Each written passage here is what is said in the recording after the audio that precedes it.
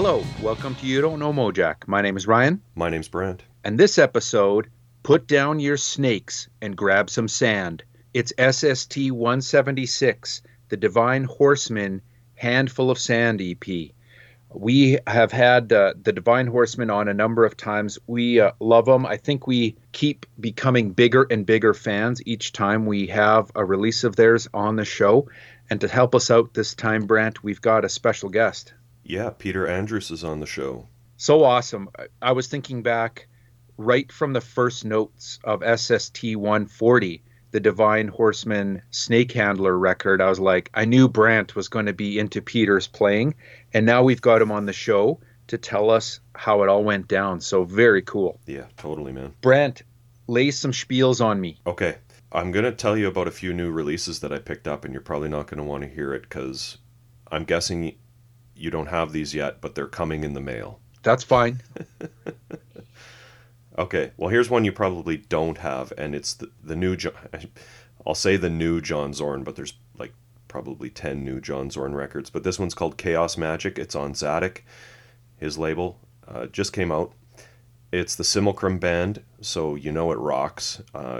So that's Kenny Grohowski on drums, Matt Hollenberg on guitar, John Medeski on organ, and special guest on this one is Brian Marcella on electric piano. Kick-ass fusion, heavy riffing, some cool atmospheric stuff, one of which samples Aleister Crowley. It's a cool record. Ryan, here's one I know you'll be picking up if you haven't already, and that's the new Art Bergman record. Yes, yeah, I don't have it yet, but I will be. I was actually just reading an article about how he made the Order of Canada. And for anyone who doesn't know what that is, that's really important in Canada for cultural significance. You get the Order of Canada, and shockingly, Art Bergman received that last year or the year before. But I'm a lifelong fan of all of his recordings. Yeah, is Art, do you think, widely known outside of Canada? I highly doubt it. I actually highly, highly doubt it, which is too bad. He might be best known in old school punk circles for the band The Young Canadians that he found. Well, it was originally the K-Tels, which turned into the Young Canadians, but that first wave Western Canada punk rock, that might be what he's best known for, and not broadly. Yeah, maybe you've heard his song Hawaii. That's like the big Young Canadians hit. Yeah. Anyways, he also had a band called Poisoned, I think, after the Young Canadians.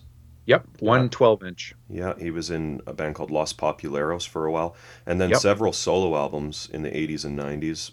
All of them are good. Mm-hmm. And then he kind of disappeared for 10 to 15 years. Came back in 2014 with this great kind of protest album, Songs for the Underclass. He's been in a bunch of movies like Highway 61. He plays himself in Hardcore Logo. I had heard, Ryan, he wasn't doing loud rock music anymore, like because of hearing loss. But this album is, it's a rock album. It's called Late Stage Empire Dementia. He's as angry as ever. The song titles are like Christo Fascists, Amphetamine Alberta. He also battled addiction himself for many years. I've seen him a few times live, but Ryan, do you remember the time we saw him together? Live and acoustic at the club you book at? Yep. He did talent show by the Replacements. It was the ultimate for me. Yeah, he was definitely under the influence, and you called out for the song I Hate Music. You yelled, play I Hate Music, which you were referring to the Young Canadians version, because they have a song called I Hate Music. And he goes, I don't know that one, but I can do this, and he played talent show. Yeah, right. Yeah, that's good. Can I tell you an Art Bergman story of mine? Yep. Okay, so also a first wave Western Canadian punk band, The Pointed Sticks. Mm-hmm. Reunion tour, 2009, 2010, I think. Art Bergman had, in the intervening years, I think he was originally, I know he was originally based out of Vancouver, Western Canada. I think maybe lived in Toronto for a while, but then found his way back to Alberta for some reason, rural Alberta, and that's where he still lives. Anyways, 2009, 2010, pointed sticks are coming through the city I live in. I'm there with my buddy Graham. We go and we're just losing our minds to the pointed sticks. These are classic pop punk Canadian rock songs, just digging it. Love. We're just fanboying out, not just on the music, but like the ancient gear that they're playing that has been everywhere and played like just real road hogs, because they didn't just stop at pointed sticks. Anyways, they're done their set. This is at like an underground club too, like, and it was an indie show, not like a licensed bar or anything like that. They're done their set. Everyone's calling. They come back for an encore. Art Bergman stands up and does backing vocals for the pointed sticks. It was awesome. It was Yeah, just awesome. I bet. I don't know if you've ever told me about that before. Yeah, so good. Ryan, the new Raining Sound record is really good. A little more time with the Raining Sound. In the mail. Yeah, it's their first one in since 2014. It was worth the wait. Greg Cartwright kind of reunited the Home for Orphans lineup of the band. Kind of went Yeah. back to basics. It's got a real live sound. That it's that Muscle Shoals soul sound that he's kind of perfected. It's great. You'll love it. Oh, I know. Yep. The Mars Volta, Ryan, have released a vinyl box set, 18 LPs containing all of their releases. It's limited to 5,000 copies. It's sold out in like 5 seconds. You got one? No, Oh, no. okay. But it contains Landscape Tantrums, the kind of legendary unfinished recordings of songs that eventually got, re-recorded with Rick Rubin for Deloused in the Comatorium. Yep. Uh, Unfortunately, they're apparently not releasing these recordings in any other physical format, but they are available digitally. So you should check those out. They're really good. Yeah, I got a pseudo Mars Volta tie-in in my spiel, actually. Oh, cool. All right, Ryan, I'm going to take you into the comp zone. You know what I realized every time you spring that one on me, and I add our special sauce to it in the edit, Hmm. I kind of sound like the guy on the Shantae song "Wipeout" a bit, and I'm loving it. Keep it coming. Okay.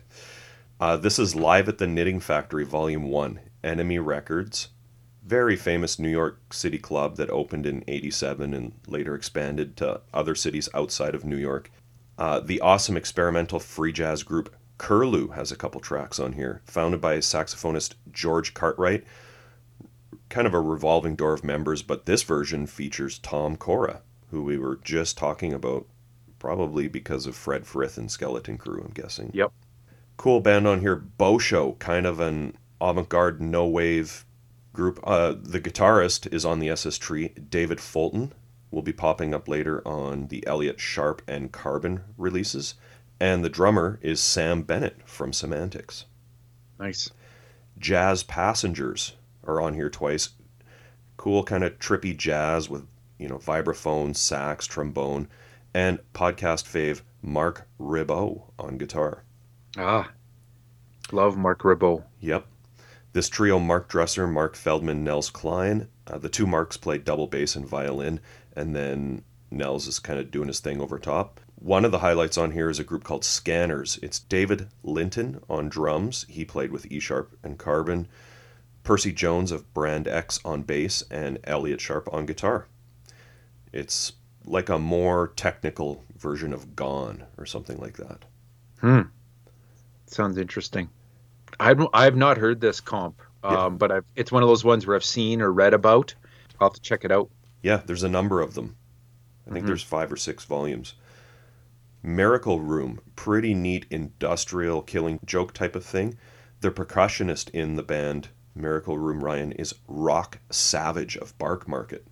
Ooh, I Yeah, love me some Bark Market. yep. They have an EP on Restless that I'd like to hear. Miracle Room. Hans und Tom. It's guitarist Hans Reichtel and Tom Cora. And then Alva Rogers finishes off the record. Alva was vocalist in Band of Susans. Ooh, love me some Band of Susans too. That's a great New York comp, man. I got to check that out. I'm surprised I haven't. Yeah, 5 volumes, hey? I think so. Spoiler Okay. alert, Ryan. I have all of them. So Do you? yeah. Oh, cool. So we might have some future spiels here. Okay, nice. Well, hopefully someday I'll get to come over to your place and we'll spin them Hmm. someday. That's it, Ryan. What do you have? Okay, I have one spiel. Okay. Okay, and the name of this spiel is SOS SS. Okay, Okay.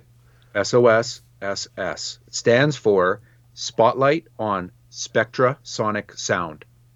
Is So, this a nation of Ulysses spiel? oh, nice, nice. Okay, super street cred for that one, man. Okay, here we go. This journey on SOS SS started when I was spieling about how I was re-obsessed with that band Rocket's Red Glare and that other related band A2N Shridlu. I started to notice this label popping up called Spectra Sonic Sound, and all this chatter on the interweb about this Ottawa, Canada scene, and more specifically the Ottawa, Gatineau, Brockville, Cornwall area. You had mentioned Sick Room Records from Chicago when I was talking about Rocket's Red Glare, which I've also been digging, but I figured our listeners would prefer a spiel about an obscure Ottawa emo math rock post hardcore label in the mid 90s with under 20 releases. Don't you think? Yeah, oh yeah, it's practically why people listen to our show, man. Exactly. So I was going to start this spiel with a quiz. Where do you think the name Spectrasonic Sound came from? Did I spoil it already? You already no, you didn't spoil it. You passed it. Oh, You okay. passed the quiz. That is, I think, from a song of the same name on the excellent 1991 Nation of Ulysses album, 13-Point Program to Destroy America on Discord. I think it's like Discord 57. If you know the Nation of Ulysses, then the bands on this label, Spectrasonic Sound, will come as no surprise to you. So here are some of the bands. I did a super ultra mega rabbit hole deep dive into Spectrasonic Sound, and I'm trying to claw my way out here. Here are some of the bands to check out. I can't find information on all of them though. These are just the ones that I could find some info on that stood out for me. So you ready? This is going to Mm-hmm. be rapid fire. Lay it on me. Get your pen out. Cockatoo quill. Okay. Ready? It's ready. Okay. The first one, Okara. Okara. Months Like Years is the name of the album from 1991. This is an Ottawa hardcore math rock band, super technical, groovy, mathy tunes, cool instro breaks, shout vocals with melodic breaks. Very cool record. Guitarist Matthew Camarand was in Black Mountain and Black Halos eventually for a spell. Hmm. Matthew was also in another band on Spectrasonic called 30-Second Motion Picture. The LP is Can't Kill Time from 1997. Trudgy, groovy, post-hardcore, totally would fit on Discord. And another guy in 30-Second Motion Picture, Matt Deline, was in two other bands called Three Penny Opera and The Gray. Three Penny Opera have a great album called Countless Trips from Here to There, 1998, awesome post-hardcore. So does the band that Matt was in called The Gray. Open Credit is the album from 2003. Again, some rocking post-hardcore along the lines of At the Drive-In, the precursor to the Mars Volta. But here's a second quiz for you, Brent. Okay. What do the bands Three Penny Opera and The Gray have in common? Hmm. They're both on Spectrasonic Sound. No, they actually good, nice one, nice way to turn that one around on me because I knew you couldn't get it. They both have Hayden Menzies in the band, and Hayden went on to be in a band called Mets. Hmm. So if you like Mets, you like At the Drive-In, you like Mars Volta, check out Three Penny Opera. They're all often kind of short formed as 3PO, and then the band The Gray. You'll like that. And Matt Deline from 30-Second Motion Picture, The Gray, 3PO, Also with Chuck Sasso from the Gray and 3PO. They have a new band called Dark Plains. They put out this great noisy post-hardcore record in 2020, Dark Plains. You can pick that up on Bandcamp. And Chuck and Hayden were also in a great band called Last Communion, who put out a self-titled record in 2009. I didn't know that. I had that record. I had no idea that they were in that. I was like, oh man, there's a connection there I had no idea about. But there's more. The band is Franklin. Now, this is a band that was actually from Pennsylvania. So Spectrasonic, they must have been a band that was touring and they ran into each other in Eastern Canada, US there. The album is Building an A and E. The LP is from 1997. More cool, groovy, melodic post-hardcore with some gang vocals. Awesome.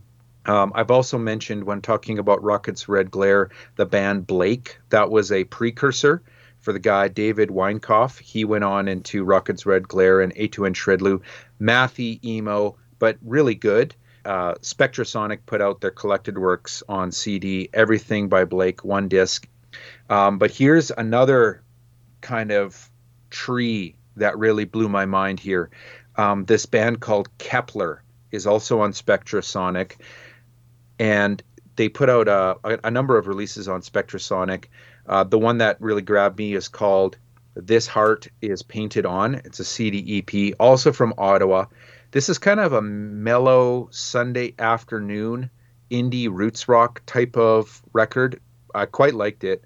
But two guys in the band, Samir Khan, he was actually in A2N Shridlu, and a guy named Jeremy Gara, who went on to be in Arcade Fire. But Samir and Jeremy were also in Weights and Measures, an early 90s instro math rock Canadian band that, I mean, I've always loved. They've kind of developed a bit of underground, I don't want to say legendary status, but I mean, I see them pop up now and then on feeds and websites. People going, hey, have you ever heard of this band from Canada, Weights and Measures? Their collected works were put together on a double LP in 2019 on Oscarson Records. If you're into any of the stuff I'm talking about, Weights and Measures collection, just awesome. But I had no idea that there was a Weights and Measures Rocket's Red Glare connection, but I'm not surprised at all. Oh, I should also mention Spectrasonic also re-released the awesome classic Canadian post-hardcore band Spark Marker, their album Products and Accessories. Re-released that one. That's killer. All of Spark Marker's stuff is killer. Then they also released a record by a band that I could not find anything about, including I couldn't find any of their music. But the reason it caught my interest, the name of the band is Hacksaw. They put out a self-titled record on Spectrasonic, but Chad and Jeremy from Hacksaw went on to be in the band The Deadly Snakes, which I had no idea about. And the Deadly Snakes have got a connection with one of your spiels. Hit it. Greg Cartwright was in the Deadly Snakes. Boom. There you go, man. And we saw that lineup live. Exactly. Hey, give me 1 second, okay? Yep. I thought I had a record by a band called Hacksaw. You've got it. Yeah. Oh, my gosh. Nice one. What's it like? It's been a long time, man. It's on Deranged Records. Oh, I want to hear that. I think it's, if I remember, it's kind of like more of a Helicopters type thing. Oh, no way. That doesn't surprise me if the dudes went on to Deadly Snakes. If I'm remembering right, there's a song on here that has a sample from the movie Thrashin'. Ooh, I got to check that out next time I'm at your place. Nice one. I had no idea that I was going to go into my little rabbit hole and unexpectedly reach back into some of your spiels. That's awesome. I love that. Yeah. Well, that's all I got, man. Is it time to seek some sanctuary? Yeah. History lesson, part 1. All right, Brent, it's Divine Horseman time, and I got to admit, like, I was more of a Flesh Eaters fan when we started down the Chris D path on this podcast. and a bit of a Divine Horseman fan, but I don't know. This record just sunk in the hook for me, and it's weird because it's an EP. Half of it is air quotes live, Mm-hmm. and I don't know what it is. Like the band is just on fire. Love Peter's guitar. I love Robin's bass playing. Julie and Chris are just unstoppable. Rex owns the pocket. What a great record. Mm-hmm. Yeah, so just to refresh people's memories with some of the people Ryan's talking about, Robin Jameson is the bass player on this. Rex Roberts is the drummer. Peter Andrus is the guitarist, and Chris D and Julie Christensen do the vocals together. This is the same lineup as the Snake Handler record. Yeah. Yeah.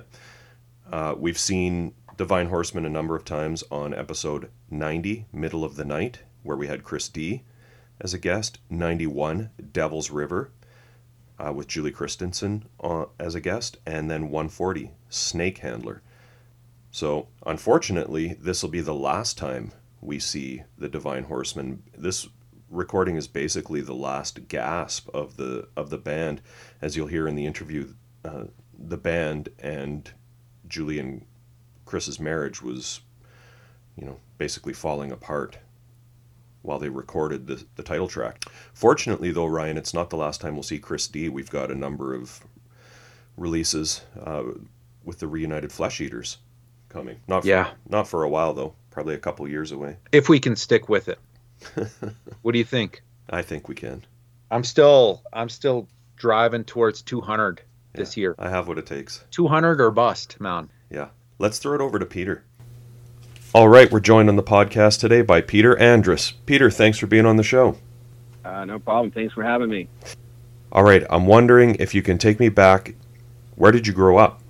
I grew up out in Claremont, which is probably 40 minutes east of downtown LA, Mm-hmm. and in the Inland Empire, as they call it. When did you start playing guitar? I was probably about 13, 1977, and I was in a band by the time I was 14 called The Decadence, and we started playing around out there. So you were pretty young. You were still in high school when that band started. Oh, yeah, I was a little squirt, yeah. So when you started playing, what kind of music were you into?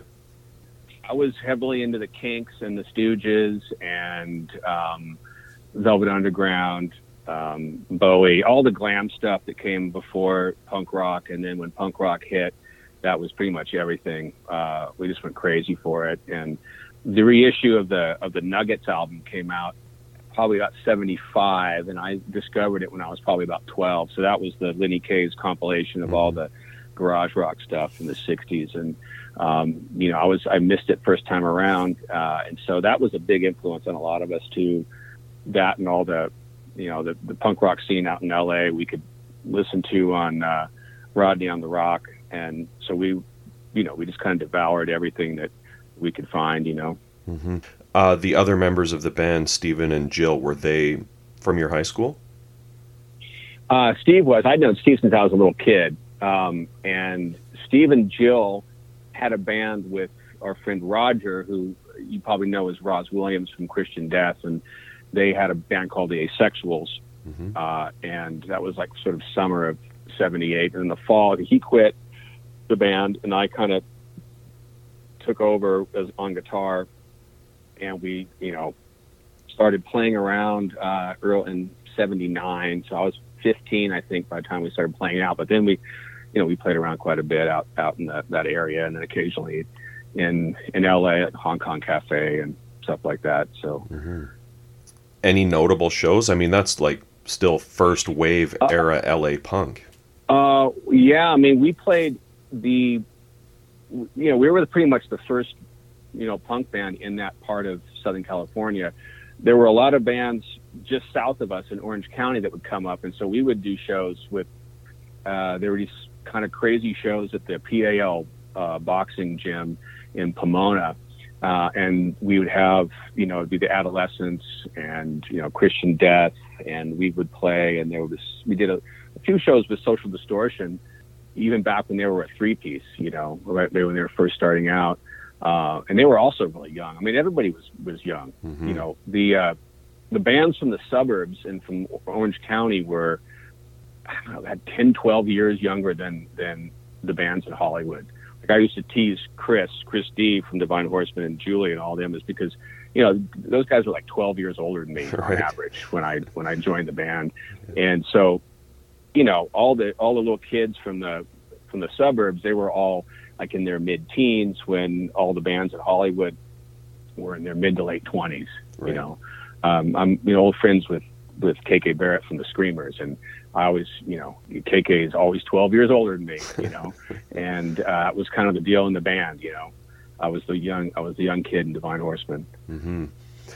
How long was the Decadent together? I believe your single came out in around 82. Yeah, well, we formed in 78. We started doing some recording in 79 with Steve's dad, Chris Darrow, who was an amazing musician and songwriter. He used to play in the Kaleidoscope in the 60s, and he played with Linda Ronstadt, and he was kind of big in the sort of California country rock scene and the psychedelic scene in the 60s, and he was a mentor to a lot of young musicians in our town, including Ben Harper, who's an old friend of mine. But anyway, we started recording. We recorded 4 songs on a 4-track reel-to-reel that Chris had in Steve's garage, and one of those got pressed on an acetate, a song called Slow City, that Rodney played a few times on his show, which was a big deal for us. For sure. And then those songs, there's one, we had to change our name to the Decadent. We used to be called the Decadents, but believe it or not, like a couple towns over, there was some other band calling themselves the Decadents. And I mean, I'm sure there's a lot of bands called the Decadents, but so we just changed it to the Decadent when that came out. So that was actually recorded, I think, in 1980, and it took 2 years to come out. And there's only, I think, 200 of those singles pressed, and it was pretty much a private pressing that Steve Darrow put out. They scraped up some money, and that was after I was out of the band. I left in 81 in the fall, I guess, and they so I'm on that recording, but that stuff was recorded down in San Clemente. I forget the guy's name who recorded it down there, but we're in the process of maybe having somebody put out a record. We're trying to gather all of our scattered recordings together to try to get something going on. Oh wow! Was there other studio stuff?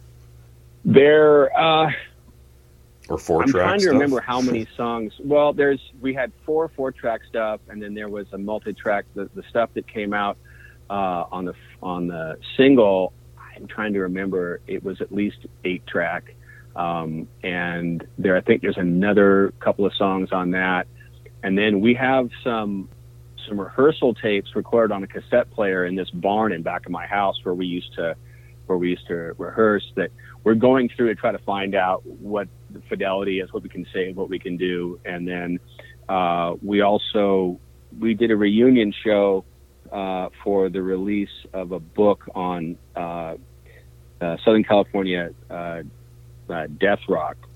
Phantoms, I'm assuming. Phantoms, yeah. And we did we played at that book opening thing. It was a good show, and somebody recorded it, and I guess it's up on Facebook or something. Cool. But the audio is pretty good, so we're considering talking to the person who recorded that and maybe adding that to the mix too. But we're still kind of working on that.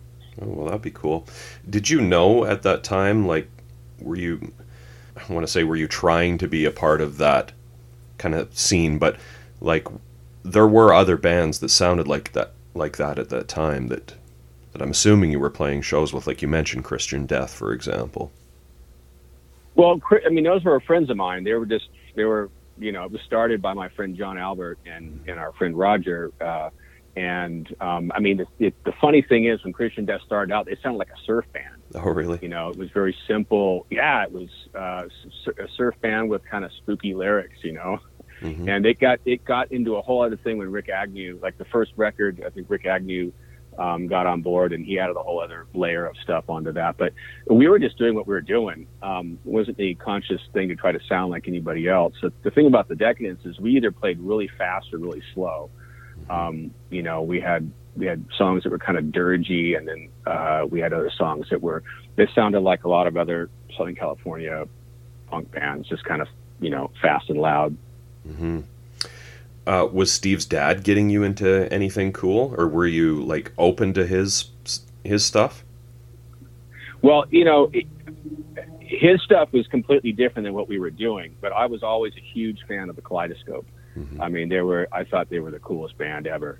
And, he was in that band in the 60s. And so, I mean, we weren't, at that point, we were not going out trying to make that kind of music. In fact, the whole punk rock thing in Southern California was, in fact, a kind of reaction against what was the California sound before that, right? Which was kind of like the Eagles and all that kind of stuff. And he was sort of involved in some of that. So it was just his manner and his way of just encouraging, kids to play music and teaching us about recording.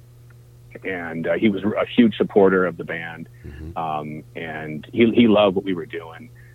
Even if we weren't doing the kind of music that he had made. And I came to really appreciate his other music as well as I got older. Right. Yeah. But he put out a series of solo records in the 70s, which were just amazing. And I had those when I was a kid, but Mm-hmm. he was the first professional musician that I'd ever met. And I just thought that was the coolest thing. Did you play at your high school? No. We were trying to distance ourselves as much as possible from high school. I didn't even want to taint our music by, doing it at high school. They wouldn't have let us play there anyway, but no, we didn't do any music at the high school. No punk rockers at your high school. We were the first ones. So Stephen and Jill go on and I believe form the Super Heroines at some point. What did you do next musically? What did I do next musically? I didn't after the Decadence. It was a few years where I didn't do much for. I'm trying to think. After the Decadence, it was probably about 2 or 3 years before I started really doing a lot of music again. I was still playing, but I didn't have I wasn't right into another band until Crowbar Salvation was sort of started to percolate around 84, and we didn't really.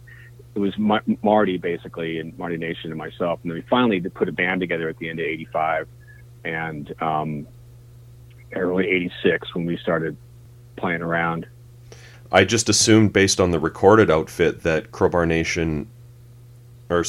Salvation came after the Divine Horsemen. Crowbar Salvation was actually before for me for Divine Horsemen. We didn't have a record out until the very beginning of 89. Mm-hmm. But we were sort of in and out of the studio for a couple of years, doing demos and things. And then, Long Gone John from Sympathy for the Record Industry, who I knew from just around Hollywood, and he used to come out to see us play all the time. He was saying, yeah, I'm putting out a record by Lazy Cowgirls, and he wasn't really talking about doing a label yet or anything. Mm-hmm. And then he next time talked to him and says, you know what, I'm going to start a label.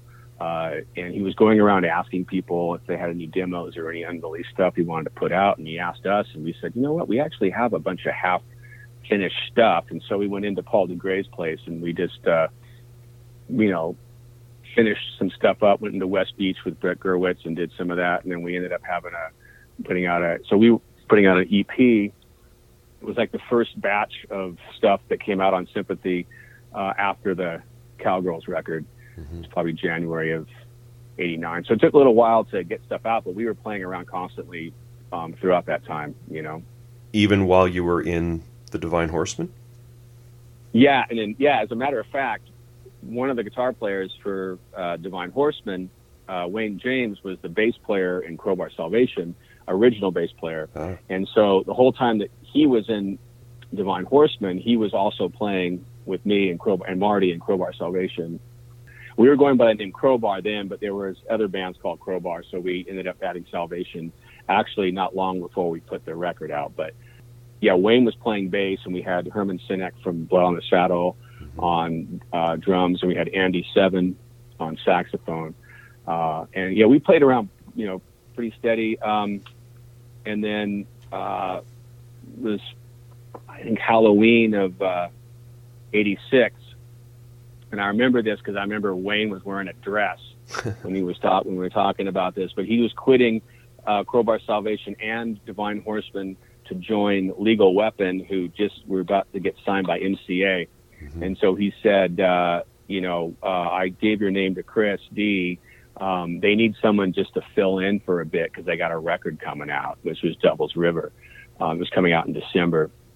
And they said there's going to be a record release show in December, and they maybe do a tour or something. They just need someone to fill in so they can find somebody else, or find somebody old instead of young like me. Right. So anyway, so he quit. So I just started just playing with him there, and we did a few shows around, and then I just ended up kind of just being in the band. Mm-hmm. Had you played with Divine Horsemen, like with Crowbar Salvation? We had never done shows together, no, but I'd seen him play a bunch of times. And the thing is, so many bands rehearsed at the same rehearsal studio. There was this place called Hully Gully Rehearsal, which was actually run by Robin from Divine Horsemen and this other guy, Bill. And so everybody rehearsed there. I mean, X, Los Lobos, and then it was like all the other bands that kind of were part of our different bands, like the Blood on the Saddle rehearsed there, Legal Weapon rehearsed there, Crowbar rehearsed there, Divine Horsemen rehearsed there. And sometimes I would, do 3 hours with Divine Horsemen, and then do another 3 hours of rehearsal, or a couple hours of rehearsal with Crowbar Salvation after that. So it was like you saw everybody, you met everybody there. Everybody was there, so everybody kind of knew each other. So everybody kind of stole members of bands from each other, or borrowed them or whatever. And that was kind of end up how that happened with me and Divine Horsemen. Well, that answers one of my questions. I wasn't sure if you and Wayne were in Divine Horsemen at the same time at any point. Only for the 3 songs that were the live songs that were on Snake Handler. They actually ended up being re-released again on Handful of Sand. Mm-hmm. So we technically weren't, though, in the band at the same time ever. Not really. Okay, so he guested with the band for that show. Yeah. Yeah. Okay. What was that like, going from what was a 2-guitar band and making it a 1-guitar band? Well, it kind of gave me a license to go big in a way, because Wayne and Cam, their stuff was really, they had sort of figured out all these proper parts, and it's all textured and layered and everything. And Devil's River is an amazing record. Mm-hmm. And I think it's a great guitar record. You can hear those guys playing off of each other.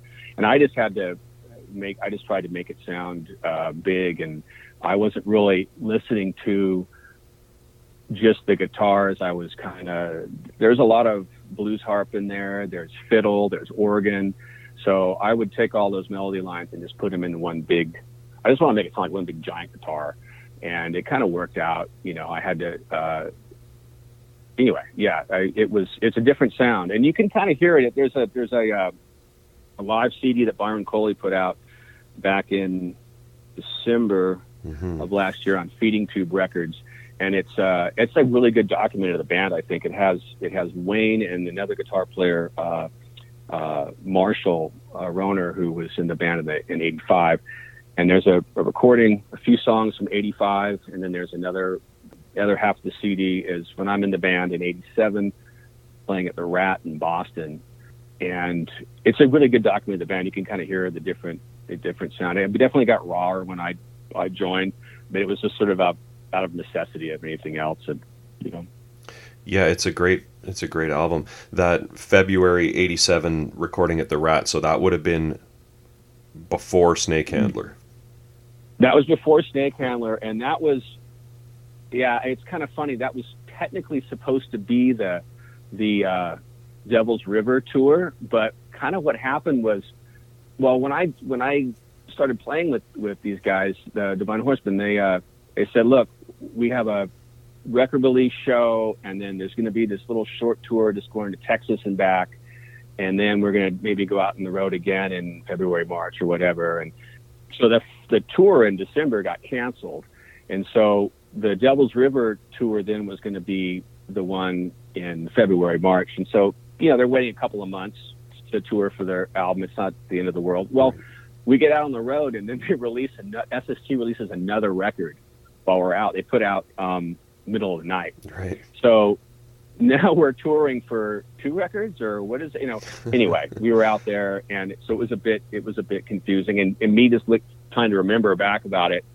Yeah, it was just kind of confusing because when I was in the band for only about a year, we released 3 LPs and one 3 LPs and one EP in the time I was in the band, and then 6 months later they released another one. So in the course of a year and a half, it's like 4 records came out. So their SSC was just cranking out all this Divine Horsemen stuff, and we would have had to been on the road constantly to support those, but half the time we were too busy recording. So Yeah, well, that's SST for you. They were cranking everything out at that point. The live tracks on the Handful of Sand EP, do you know where they were recorded? I do. Do you want to know what the real story is about that? Yeah, I'll tell you the real story. Okay, the real story about that is that those are live in the studio. I thought that's what you might say. Yep, it's live in the studio with audience from one of our shows at the Music Machine. Okay. And we just wanted an excuse to play with Wayne, so we got Wayne in the studio to jam on that stuff, And I think Chris has copped to this in other interviews, so Okay. But if those don't sound a world apart from the live stuff on the thing, so and we did, I think the Seeds did that with their live record. There's a history in rock and roll of doing fake live stuff. So anyway. Yep. That was recorded by Paul. Do you know if that was during the Snake Handler recording sessions? Yeah, it was either part of it or just before it. I think it was probably part of it. We were in there like around June of '87. Yeah. Mm-hmm. Do you know, was there ever any discussion about bringing in a second guitar player, or was it always going to stay how it was? I think, no, there was when Wayne came in, we just wanted to have fun, and I was good friends with Wayne, and we just figured let's just bring Wayne in and have some fun. He wasn't really like he was going to come in and play on the record, but there wasn't really any discussion about it. I did maybe 4 or 5 shows around town with those guys, and everybody with Divine Horsemen, and people seemed to really like the sound, and everybody was really happy. And so for the first few shows, I was still just assuming, I'm just going to play with these guys for a few shows, and they're going to get somebody else, and I'll, go off and do whatever. And then finally, Chris and Julie just said, hey, it's sounding good. Why don't you just stick around? And so as soon as they said that, I said, okay, well, check it out. And I laid about 3 or 4 songs on them that I've been working on, just some riffs, and that was Snake Handler, Curse of the Crying Woman, Someone Like You, and I can't remember, another song, maybe Kiss Tomorrow Goodbye. Some riffs that I had in my pocket that were going to be Crowbar Salvation songs, but so then I started writing with him, and then it was like, okay, well, we got to make this record then. So we just there wasn't really a discussion about a second guitar player after that. Right. Yeah, I was going to ask about the writing credits and the writing process. I assumed you were bringing riffs in, but when you're bringing these riffs in, are you writing in the rehearsal space, with Robin and Rex? Sometimes, really, a lot of it was me going over to Chris and Julie's, I think it was a couple of nights we knocked out Curse of the Crying Woman and Snake Handler, and I had a lot of the guitar bits for Someone Like You. And then, writing with Chris, and it's pretty easy. We wrote this last record, it came together really fast, the one that we recorded in fall of 2019. Mm-hmm. The only stuff that really kind of came together in the rehearsal of would have been What Is Red off of Snake Handler, which was Rex brought that in, and then I think Stone by Stone off of Snake Handler, which I think I seem to remember that coming together. That was Robin's Robin's thing. Yeah, I remember that kind of coming together in rehearsal. But aside from that, it's just sort of Chris and Julie and I going off and getting something together and then bring it in for the band. Do you recall the sessions at Control Center? Yeah, I do. Yeah, Rick Novak and I had a great time with Paul. Paul was a friend of mine, and Paul DeGray used to do live sound for X for years, and he, I'd got to know him, and he was a good choice for a co-producer, I think. But I think they went pretty smooth, and it was in Koreatown, in back of some card parlor, some Korean gambling joint. It was like anyway, it was an interesting place, but it has a great sounding room, and Rick was great, and I know that Chris had worked there in the past, and I know that Paul DeGray used to have this old 1950s like bread delivery truck, this weird old thing, and he had this cassette player in there, and he had, I don't know, it was Erkin Koray, it was some Turkish singer, and we would go in there and we'd blast Turkish music and eat tacos, and we'd drive up and down Western Avenue while they were, messing around in there for a minute. We'd take a little break and we'd listen to our Turkish tape, and we'd drive up and down and eat tacos, and we'd go back.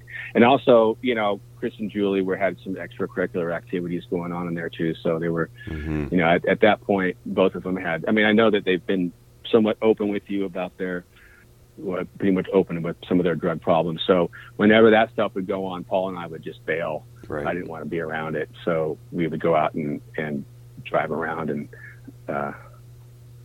eat tacos. It sounds like a safer alternative. Yeah, sure.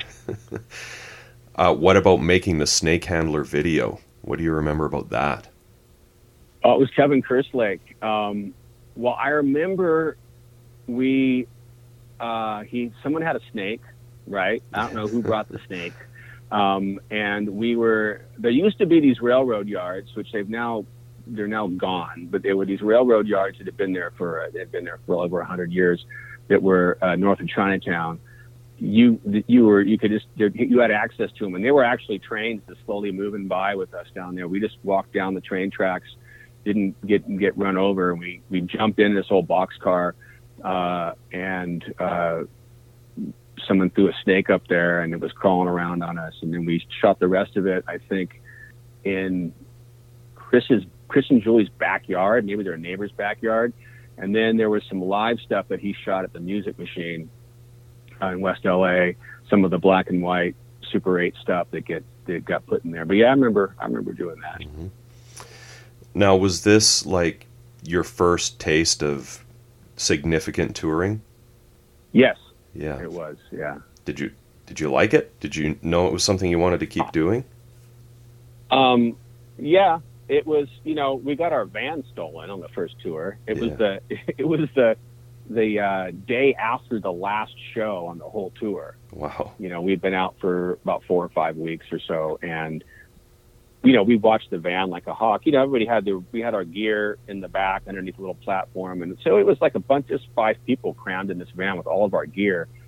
And so we would never leave it unattended, and if we were staying in some motel, we couldn't park right in front of our place. We'd unload the whole damn thing and dump all the gear in our room. And the last night, we did a show with, I think it was DC3 and Firehose or something. And the next morning we're leaving, and we said, we've been in New Orleans for a couple of days and haven't had any proper food. So we went to the French Quarter and parked around the corner and went and got some red beans and rice. Literally, we were no more than like 20 yards away from the van around the corner. We came back, we were gone like 10 minutes, it was gone. Wow. And so we deserved it. That's a stupid thing. It was like New Orleans was the car theft capital of North America in the late 80s.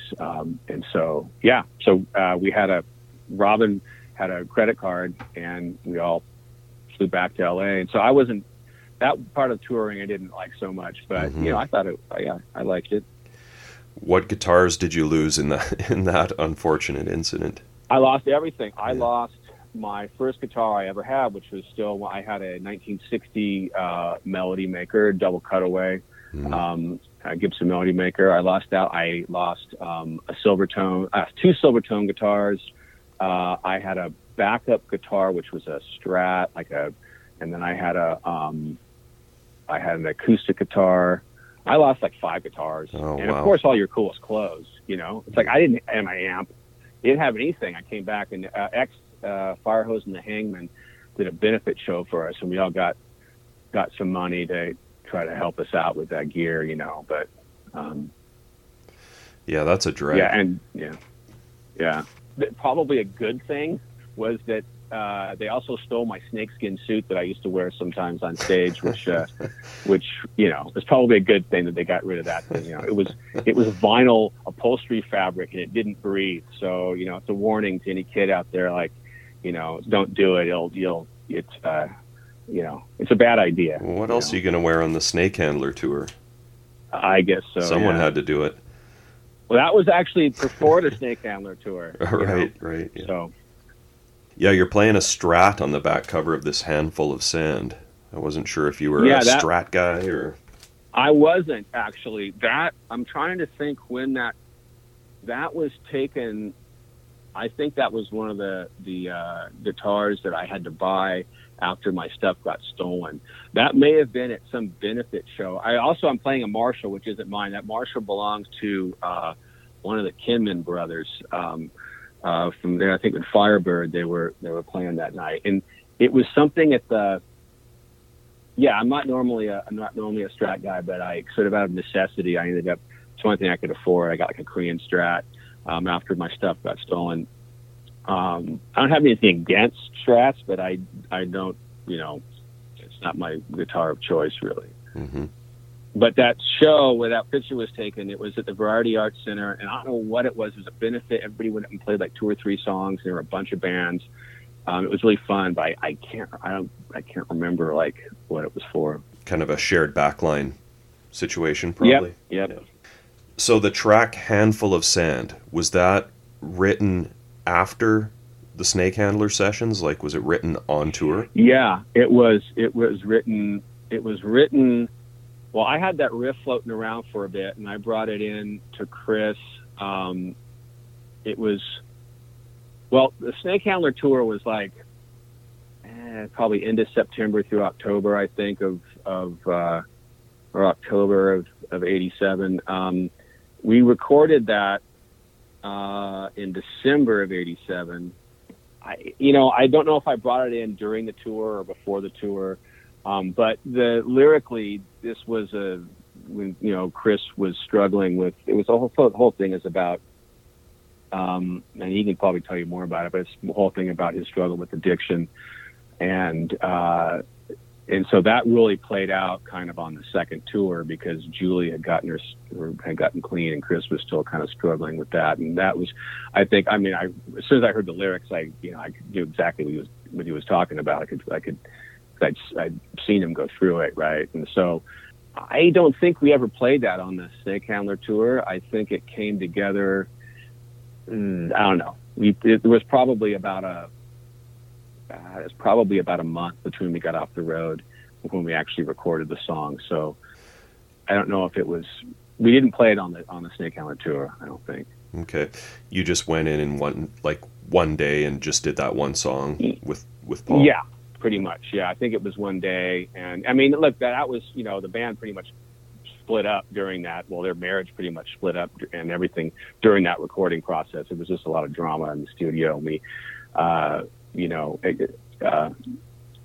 ended up sounding great. I thought the original version, but yeah, I think that there had to be. I think there may have been another vocal overdub. There was something else that was done at Paul DeGray's place with that, but I can't remember what it was. But I know we had Brantley Kearns come in and play fiddle. It was amazing, and he was in, I think, Dwight Yoakam's band at the time. But yeah, so there was a lot of drama during that day in the studio, and that was pretty much kind of sealed the fate of the band.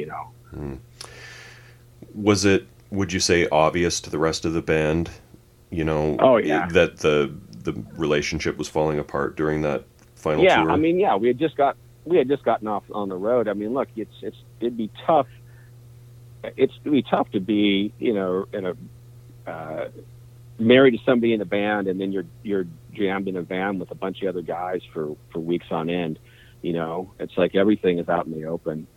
Mm-hmm. So, you know, it was obvious that there were some problems going on, and you know, I can't remember the whole blow by blow, but I remember it being, you know, a fair bit of drama during that session. Mm-hmm. Do you think you knew the Snake Handler tour would be the final tour? It was possible. There was talk about trying to get us over to Europe, and I was hoping that we were going to do that. I thought that the band's days were numbered, but I figured, if we can, you know, it'd be nice to get over to Europe and do a European tour before we call it quits.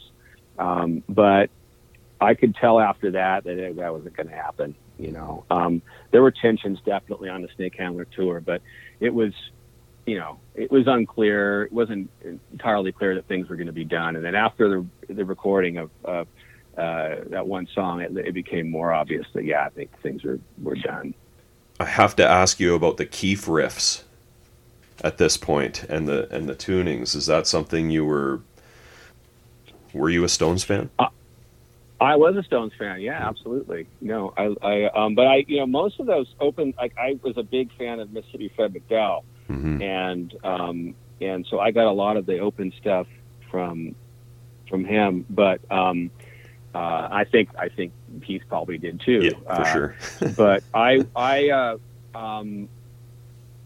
in Crowbar Salvation, I played a lot of songs. There was a lot of bottleneck on those songs, and that was an open E. And then I played, let's see, anything I played slide on with Divine Horsemen. Their songs, well, Wayne had already written Middle of the Night, and he wrote that in open D. And Wayne and I used to play a lot together, and we both were experimenting with open tunings. And he liked open D, which is pretty much the same tuning as open E. It's just a full step down. But he liked to play in D. I like to play in E. So when I joined Divine Horsemen, since we already had a song in open D, any of the other songs that I wrote that were going to be for slide were going, like Someone Like You. And there's also another open D tuning on Snake Handler, which was That's No Way to Live. Those were open tuning. I've had people ask me about Chris the Crying Woman. That's actually standard tuning. It's just a very, very strange C-shaped G chord way up the neck with lots of open drones and things like that. So that's actually standard. But yeah, I mean, I love those. I still play a lot of open tunings today. So now I know this was, I believe, Chris's concept on the cover, and I'm not sure if you have it in front of you, but can you explain to me what's going on the cover of Handful of Sand? Well, yeah, I mean, I don't know. In one of these ones, the hand is Allison Anders' hand, I think, the director, and one of them is with someone named Pam. There's two different ones. There's two different versions. There's one of them. I think the cassette is a little bit. Actually, I am actually looking at it, but it's funny. It's basically aquarium sand and like aquarium foil in the back, and there's some type of little icon, which of course, you know, you're not supposed to have a horseshoe upside down like that, because they say all the luck spills out. Uh-huh. You know, when you see a horseshoe up on a barn above it, it's usually the open parts at the top, right? So I'm not quite sure. That was all Chris's little concept, so I don't know.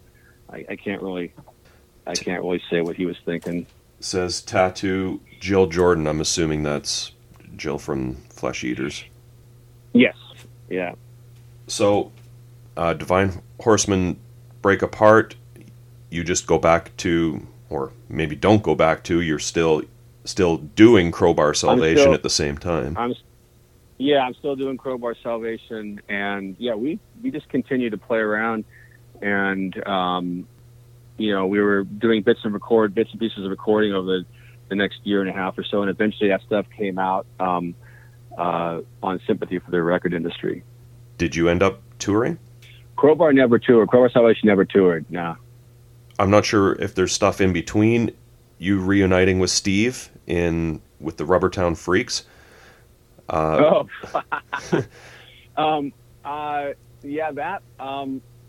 just little bits and pieces here and there. Nothing major. I was doing a lot of. I did some.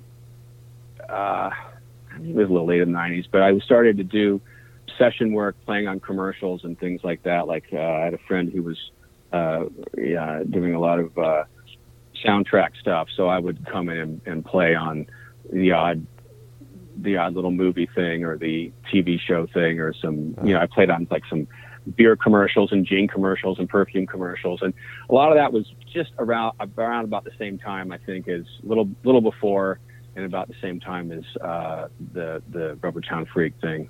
Okay, tell me a Kim Fowley story. You have to have one. Yeah, I mean, that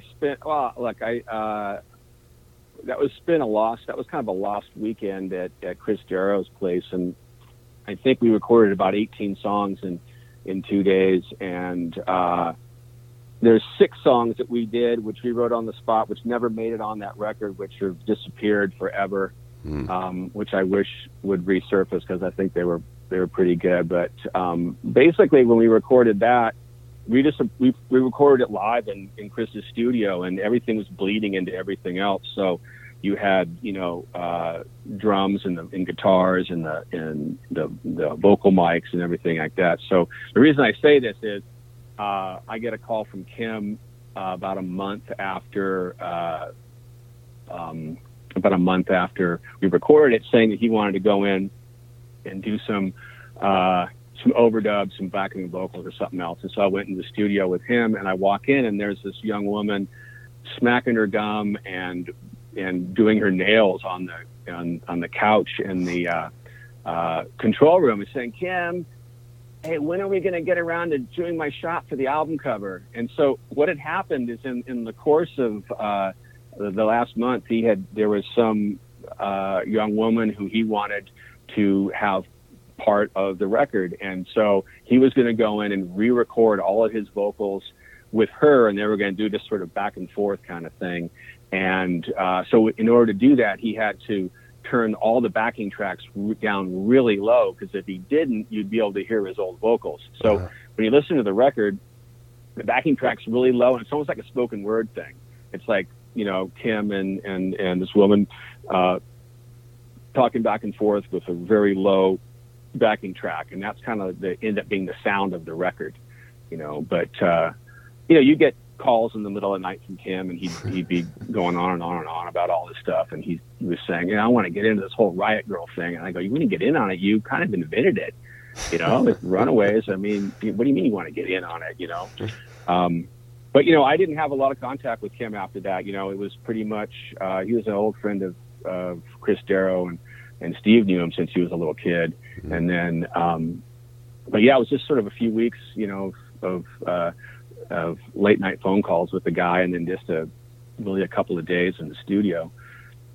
So how does it end up that you reunite with Chris and Julie? I don't know, actually. I'm trying to think about it.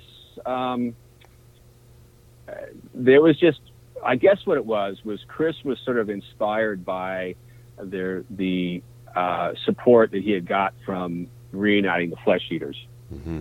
And he made a record he was really proud of, which is a great record. I Used to Be Pretty. And they reformed, the Flesh Eaters reformed a few times over the past, 10 or 15 years. And all the tours they did, little limited tours and shows they did were really successful. And I mean, they had an amazing band. It was basically, half the Blasters, half of X, and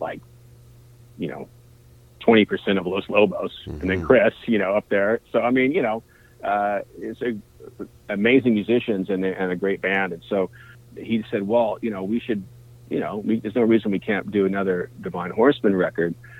And so what we were going to do before recording, we were actually going to do a series of shows. And then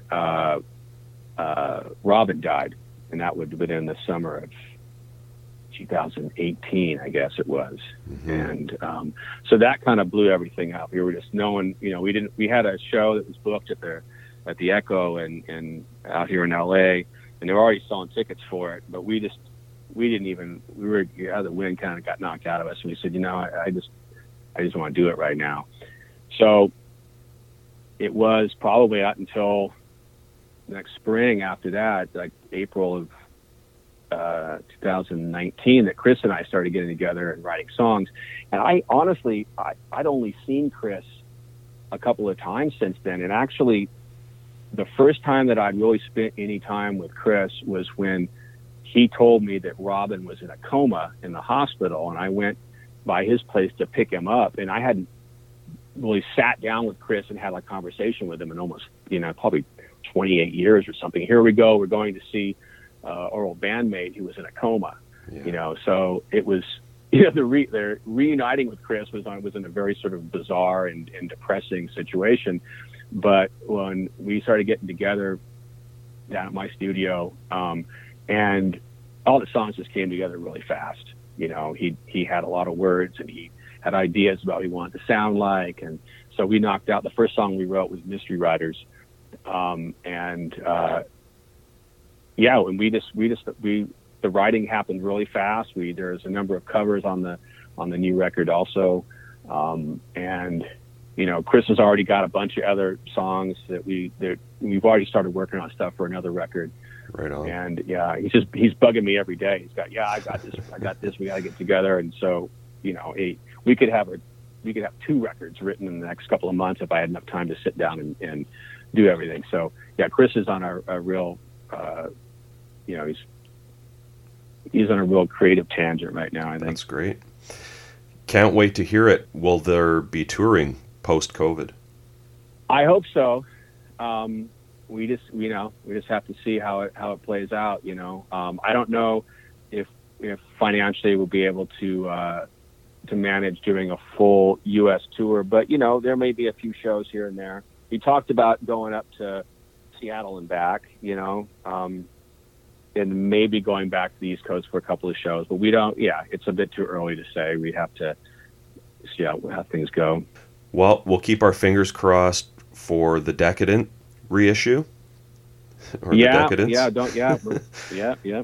And hopefully, obviously the forthcoming Divine Horsemen record, which hoping we'll be hearing about any day now, and whatever else is in store, hopefully. Well, you might want to look at, since 2010, I've also been playing with a band in Detroit called the Volbeats, and we have a record that we recorded about 10 years ago that's going to be coming out in the fall on Ben Harper's label, Mad Bunny.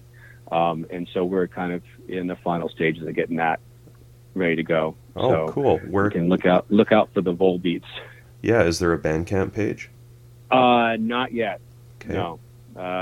But I don't know if you're familiar with Outrageous Cherry, but it's, it's Matt Smith from Outrageous Cherry. Now, he's had a band called the Volbeats since the late 80s, and they've released a ton of records. And I met Matt in the mid-90s. We were both touring in Simon Bonney's touring band. And so I sort of, kept in touch with those guys and then joined their band about 10 years ago. So I fly back there a few times a year to just do shows. So. Oh, cool.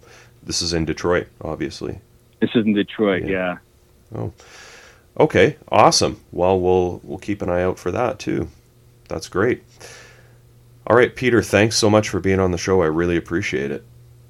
All right. Well, thanks for having me. Cool, man. So awesome to hear from Peter. I love how you guys are talking about the gear and the stolen guitars, even though it's like a crappy story, of course, but I just love it. You both feel like, there's still a knife in your heart when you talk about stolen gear stories. Interesting connection in the last few weeks, for me anyways, with one of Peter's stories. It actually relates to that Dave Grohl documentary, What Drives Us. I don't know if you saw that yet. Not yet. And Ben Harper is in that movie, and he talks about how Christian Death were like his neighbors and turned him on to punk rock. Oh, wow. Yeah. And so Peter was talking about Ben Harper and Christian Death in the interview, and it was like, oh, no way. Like, it just keeps going. I love the SS Tree. Yeah, for sure. That Phantoms book, again, I flipped ahead a little bit and started reading the chapter that, Peter's interviewed in it, as well as, Steve Darrow, and they talk about Roz Williams and and forming forming Christian Death. That was definitely part of their group. Yeah. Yep. And Ryan, we for the first time in 176 episodes, it's finally happened. We I can't wait to hear what this is. all in one episode, we fit in a mention of the Lazy Cowgirls, the Hangmen, and Crowbar Salvation.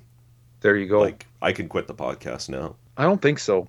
We have lots more to cover, man. I'm glad we got to talk about Crowbar Salvation. Their record is like sympathy for the record industry 5. Yeah, I know. You know? I don't have it. I only have the single, which I think I sent you a picture of. Yeah. I was spinning that after listening to the interview. I got to check out the full length. Have you heard it? Yeah, I have. Yeah, it's good. And yeah, I love is it. it? I love it. Yeah, yeah. The single's pretty cool. Yeah. Just I was looking back, like, just out of curiosity. I knew like that the Lazy Cowgirls were the first release on Sympathy, Radio Cowgirl. It's basically, the reason he started the label was to release that. The second release, Ryan, is Jeff Dahl, Vomit Wet Kiss. Ooh. Yeah. I've been going through some doll withdrawal. Thought you might be. How about that Rubbertown Freaks record that we mentioned with Kim Fowley? Have you ever heard that? No. I haven't really checked out anything with Kim Fowley on it because I kind of feel like they're probably not that good based on what I've heard. Is it any good? Never heard it. No. Have to check. I will be checking it out though. I make a long list every episode and I grind through them. Yeah. I'd like to dig in a little bit more into Steve Darrow's dad, Chris Darrow. I've definitely heard his name before, I feel like. Yeah. Yeah, let's talk about these tracks, Ryan. History Lesson, Part 2. So, Brant, we probably need to mention up front that there are 2 different track listings that we're going to navigate through, hey? Yeah, well, we'll do that when we go through the tracks, but this is a 12-inch EP on SST and also on cassette, and then 12-inch EP only on New Rose in the UK. Yep. Yep. And the cassette has got different cover, different tracks, and we'll go through that. Yeah. So track 1, side 1 is the title track, Handful of Sand, music by Chris, Peter, Robin, and Divine Horsemen, words by Chris, engineered by Paul DeGray, assisted by Ronnie Champagne, recorded at El Dorado and Paul and Mike's studio, December 87. In his book, A Minute to Pray, A Second to Die, Chris says, the Handful of Sand song was solely about getting clean and the transcendental euphoria, acute desperation, deep emotional pain, utter powerlessness that was endemic to the process. It was the last Divine Horseman song we ever recorded and also symbolized a last attempt by Julie and I to shake off the yoke of drugs and save our marriage, an effort that proved futile as far as our relationship.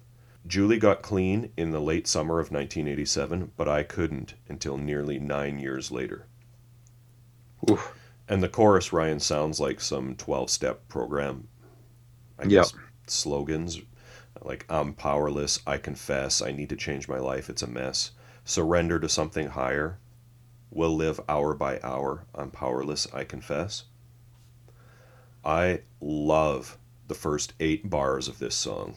That killer riff mixed hard left, and then Robin, like straight out of the 60s, riding that bass, Rex pounding out a beat on the snare, and then Peter comes in again, hard right, kind of stabbing out some Keith riffs. It's just awesome. And then they bring it down to this tight groove. Julie's amazing gospel-tinged vocals come roaring in. This whole song is just a tour de force of kick-ass rock and roll. Yeah, it's insane. I was like, it sounds great. I love Robin's bass playing, as mentioned before. Can you imagine seeing these guys live? Like, when you look at the live pictures on the back here, just like, oh my God, it must have been insane to see Chris and Julie sing together on stage, right? Yeah. What I was thinking is this song's probably never been performed live, so hopefully they'll get the opportunity to do that. Yeah. Yep. Peter kind of peels off a great Chuck Berry solo. He's slightly out of tune, which gives the song kind of this ragged quality that I just love. Brantley Kearns plays the song out with some well-placed fiddle. He was Dwight Yoakam's fiddle player, and from what I could find is, retired now, I believe. I Hmm. also saw a thing where he had a one-off band with Bruce Duff. No way. Yeah, Bruce Duff's played with everybody, man. It's Oh crazy. yeah. Now, this is, I think, one of two songs. If you combine both versions of this release, this is one of two songs that you only hear on the Handful of Sand release, I think. I th- Everything else is on a different release elsewhere. Is that right? I think so, yeah. Okay, keep Yep. going. Curse of the Crying Woman is the next song. Music, Divine Horsemen, Julie and Peter. Words, Chris and Julie. This is a great track with a great lead vocal from Julie. I know we talked about this one on the Snake Handler album, which is the parent, the album that this comes off of. Chris had said at the time he was unhappy with it because his vocal is mixed super low. This is the one where there's a cool thing at the end of the song where there was like, I can't remember the specifics, but there was an older recording on the tape or something that kind of they Bleeds through. yeah, it bleeds through and creates that cool effect at the end of the song, which was a happy accident. This is recorded at Control Center with Paul in June, July 87 during the Snake Handler session. And then we close out side one on the LP with Tenderest Kiss. Music, Chris, Julie, Divine Horseman. Words, Chris. This was recorded April, May 85 at Quad Tech, so this would have been recorded by Pat Burnett during a 7-song session, generally known as the Quad Tech Demos. These recordings were done between the Time Stand Still record and Devil's River. This track is also on the Time Stand Still CD reissue on Atavistic. There's a version on Devil's River too, Different right? version, yeah. It's actually an older version than the one on Devil's River. Is Curse of the Crying Woman the exact same as the one from Snake Handler? Yes, Sounds very similar to me, right? it's the same, yeah. Same sessions, everything. Okay. So this band version of the band was Robin, Rex, Chris, Julie, and Matt Lee on guitar, he plays on Middle of the Night and Devil's River. We've seen him before. Chris Kakavas on keys, who's played in a bunch of bands, including Green on Red, The Dream Syndicate, and has many solo albums. I actually prefer the Devil's River version myself of this song. Tenderest Kiss? Yeah, It's more raw yeah. sounding. I think fidelity wise, this version sounds a little bit better. That doesn't mean it is better, though. It just has a better fidelity to it. Yeah, Chris says in his book he was striving to do something similar to the Beatles. Hmm. Yeah. I always love those back and forth vocals that Chris and Julie do. Like, Oh, you know, Julie's going, I didn't think a boy like you could exist. And Chris is going, I didn't think a girl like you could exist. And then they come together, to sing the chorus together. They do that a lot, and it always works great. yeah. This one is not listed on the LP jacket either. No, it is on the label, though. And as you mentioned, the SST cassette subs this one out for their cover of Donovan's Super Lungs, recorded during the Snake Handler sessions. Super Lungs and all of side 2 of this release are also on the CD version of Snake Handler. Cool acoustic guitar on it. Yeah. All 3 songs on side 2 of this were recorded as more stripped down studio versions on the Time Stand Still album from 1984, which was more or less Chris's solo album, credited as Chris D and Divine Horseman, not Men. You can hear that on the Divine Horseman Bandcamp page, though. Yeah. And of course, as Peter mentioned in the interview, none of these are actually live. The audience noise is from a live gig somewhere else. These were recorded during the Snake Handler sessions. Yeah, it does kind of give it away though at times when like the crowd noise is coming up and down and all of a sudden it sounds like they're playing at, Wembley Stadium. Sometimes depending on how the crowd noise comes across in the mix. And I mean, it sounds really good though. Like I found that Julie's voice on these quote unquote live tracks on the B side are just insane. Like they stand out so much. Oh, yeah. Her voice is killer everywhere all the time, but for some reason these 3 tracks, the way that they stick out in the mix, just awesome. Yeah, all 3 of these tracks are with the 2 guitar lineup with Wayne James on guitar, who played on Devil's River and Middle of the Night. We'll be seeing him again in the reunited Flesh Eaters as well. It's listed on the LP as traditional, lyrically, the music by Chris.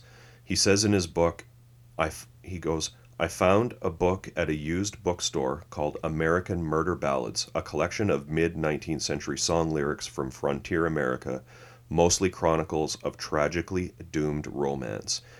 It fascinated me because it coincided with my worldview and was evidence of a missing link between European literary romanticism and 19th century American popular culture.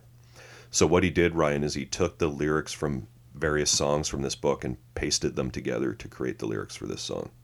Ah, that's It, a cool technique. yeah, it's a cool song. But the live highlight for me is the next one, Past All Dishonor. 100%. Yeah. That's the best one. Words and music by Chris. Again, they do that back and forth thing. Chris going, you took me past all dishonor, lover to a liar, a whore. What about Julie's singing? It got an ace in one hand, still fighting a private war, like just soaring gospel, but with a bit of snarl too in her vocals. Yeah. Awesome. Yeah, the midsection of this song where it goes into that breakdown and Peter and Wayne are, riffing off of each other, it just kicks so much ass. Yeah. And then track 3, Sanctuary, words and music by Chris. I'm not sure if you noticed, Ryan, but Chris sings the line, all the other whores are clucking their tongues, which makes it all 3 tracks on this side of the record mention whores. I'm so glad you kept track of that. This is about a nun named Sister Lucy Damien, who's deadlier than any man, according to the lyrics, and throws away her veil, breaks her sacred vows, and sinks down to Bourbon Street, where junkies sing her song and winos kiss her feet. Whoa. That's a great EP. Solid. Yeah, I love it. Really solid. The artwork, Ryan, is pretty classic Divine Horseman Christie artwork. Peter talks about it a bit in the interview. It's pretty cool. The front cover on the cassette is a little bit different. It's a different hand. Different tattoos too, right? Yeah, there's like a spider web tattoo on the person's hand or something. That's pretty hardcore for Oh, yeah. back then to get like spiderweb tattoos on your hand in the late 80s like that. Yeah.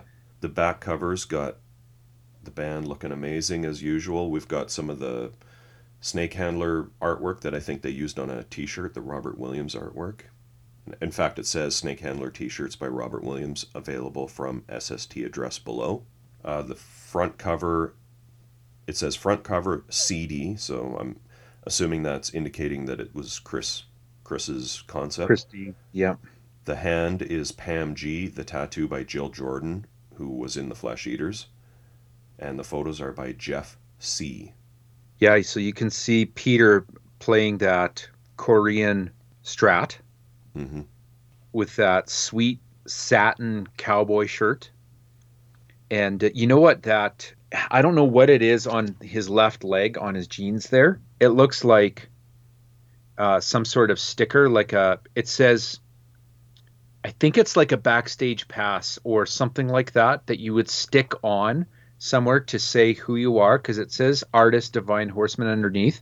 There's a very famous, I don't know who took the photo. It might be Ed Culver, in fact. Very famous photos of Jello, like shirtless with jeans and like a Dead Kennedy's backstage pass sticker on his left thigh, like that reminded me of. It's too bad Peter's not wearing his snakeskin suit. Oh, I know. Yeah. I know.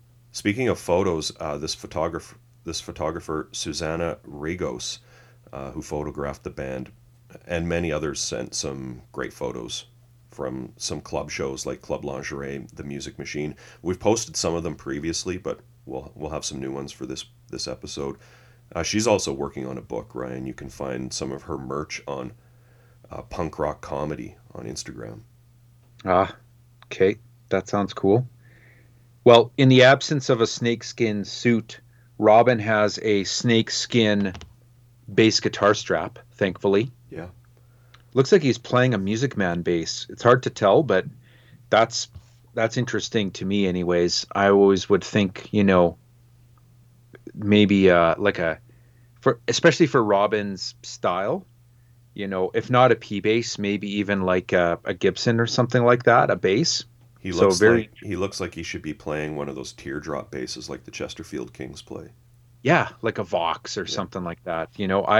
Exactly. So interesting to see a Music Man there. Um, what it also what also came to mind. I wonder how many times Rex and Chris were walking around the club in a low lit club, and they were getting mistaken for each other Maybe. by people because they have a kind of a similar look now and then. Hairline for sure. Similar hairline. Yeah, for sure. And Chris is just like he's down on his knees, needs some sanctuary while he's singing. Just awesome. Oh yeah. Julie's got a snake bracelet on, which totally fits in that hat. Oh my God. Yeah. Oh, they were He's they were a stylish band, no doubt about it. Oh, for sure. No dead wax, Ryan. Confirmed, Yeah. sadly. Then it's ballot result time. Ballot result. Hey, before we fight over the ballot result, let me hit you with the Spaceman spiel on this record because it's pretty good. Okay. So this is what Michael Whitaker said in the SST catalog for this release. Grab the reins tight. This record is a Mustang of love that is going to throw you off if you aren't careful. With 3 songs recorded live in a dingy, south of the border bordello, it doesn't come any more real than this. That is Right? That is great. No doubt Right? about it. Yeah. The Spaceman never disappoints, man. Nope. He came pretty close with the Kriak on the Louie Louie one, though, right? Hey, that reminded me. We might get hit up by the Central Scrutinizer on this, but you know where that Louie Louie song also appears? That version Where? on Posh Hits Volume 1. Okay. I think Louie Louie's on that. So retroactive Louie Louie action there. Tell me what your ballot result is for Handful of Sand, Brent. Oh, it's got to be Handful of Sand. Really? Yeah. Yeah. I go with any of them. Handful of Sand or Past All Dishonor would be my 2. So Handful of Sand it is. Right on. Whew. I can't wait for their record, man. Hot Rise of an Ice Cream Phoenix. It's going to be out this summer on In the Red. I cannot wait. Yeah, it's going to be good. I can't wait to hear the vocals. It's a double album, man. Oh, is Robin on that? Robin. Like, did he record before he passed away? No, I don't think No. so. Do you know who's on bass on that record? We've talked about it before, but I can't remember. I don't have it I in can't front of me. remember. Yeah. A friend of Peter's, I believe. Yeah, pretty big shoes to fill. Robin's runs just get me every time. Right on, man. Hey, thanks to Peter for being on the show. Yeah. Ryan, what's next week? Brant, next week we're going to go back on the Zion train with SST 177, the HR Keep Out of Reach EP. Nice. Hey everyone, thanks for listening. You can find us on Facebook, Instagram, Twitter, Tumblr, all at Mojack Pod. We post all kinds of info and tons of pictures of the bands and albums we discuss on the show. Our blog is mojackpod.com. Please check it out for some exclusive content. If you like what we do and want to support the podcast, the best way to do that is to tell your friends about the show. Subscribing, rating, and reviewing on iTunes is also appreciated. We love hearing your opinions, corrections, and feedback, so feel free to post on our social media sites and send us an email to mojackpod@gmail.com. Thanks again for all the support, and we hope to see you next week.